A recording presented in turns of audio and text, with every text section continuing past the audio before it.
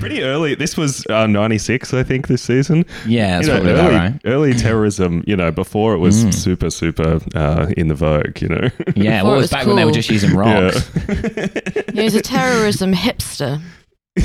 Yeah, way ahead of the curve. Well, because there was an attempted bombing of the World Trade Center. Oh, yeah, that's right. In 93, I think. In 93, well, I don't know if attempted is the right word. Like, they did bomb it. It just wasn't very dramatic. Yeah, but it wasn't a kind of, it was a bit of a, I don't know, it was a bit of an entree, a bit of a starter. Mm-hmm. It wasn't really the main course. Exactly. It was sort of a kind of Chekhov's gun type bombing. Bit of a warm up act who, like, the main act met in a bar and was like, you know what? I think that I want you to warm up on my tour, and then it just like it doesn't work. It doesn't work that well. Like, it doesn't really gel the audience. Guy in a phone box outside the World Trade Center in 1993 is like, "Hey Osama, it's me, your cousin Marvin bin Laden. Listen to this."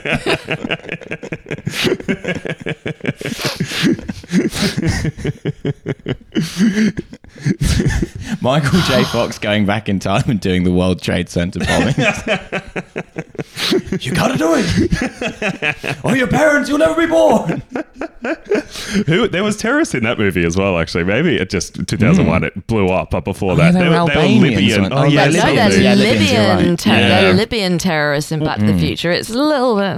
Was that like socially relevant to anything back then, or was that just an off the wall country they chose? I think. Well, this is the thing I was trying to work out, because like I was trying to work out whether or not it was supposed to be like a Lockerbie reference, but it can't be, because that's a pretty heavy thing to put in a kind of charming. Gaddafi was kind of generally travel. known for like arming terrorist groups around the world. Like the IRA got loads of their weapons from Gaddafi.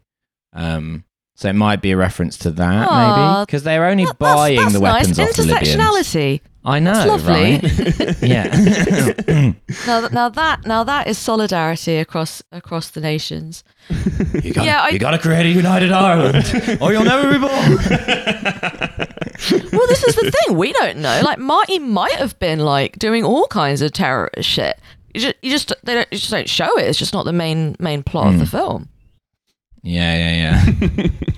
Balaclavas fading from the picture. That would be fun.